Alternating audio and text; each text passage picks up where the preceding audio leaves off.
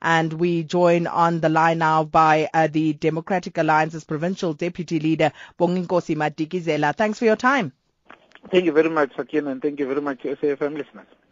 Mr. Madikizela, what are the party's reasons for opposing e-tolling in the province? I think Sanral is becoming law unto itself.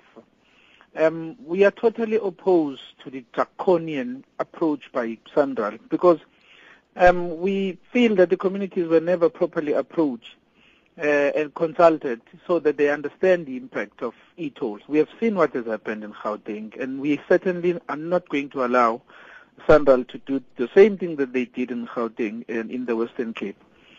Because if you look at the roads that they want to toll, there's no justification whatsoever why they would want to toll those roads. If they indeed feel that there is a reason for them to do that, we feel that proper consultation must be done first before they go ahead with what they want to do. And that is why we are fundamentally opposed to this. Mr. Madikizela, Sanral has indicated that the process is far from being concluded. So what are you going to argue in court at this time? We are going to argue in court that Sanral must put this plan on hold and consult the communities properly so that we understand the implications of this.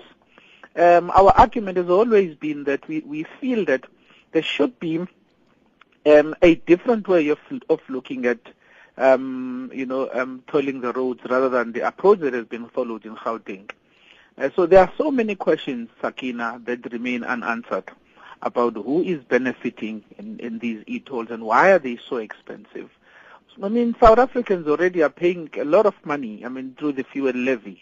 And we feel that if the fuel levy were to be directed to the road maintenance, we wouldn't be in the situation that we find ourselves in.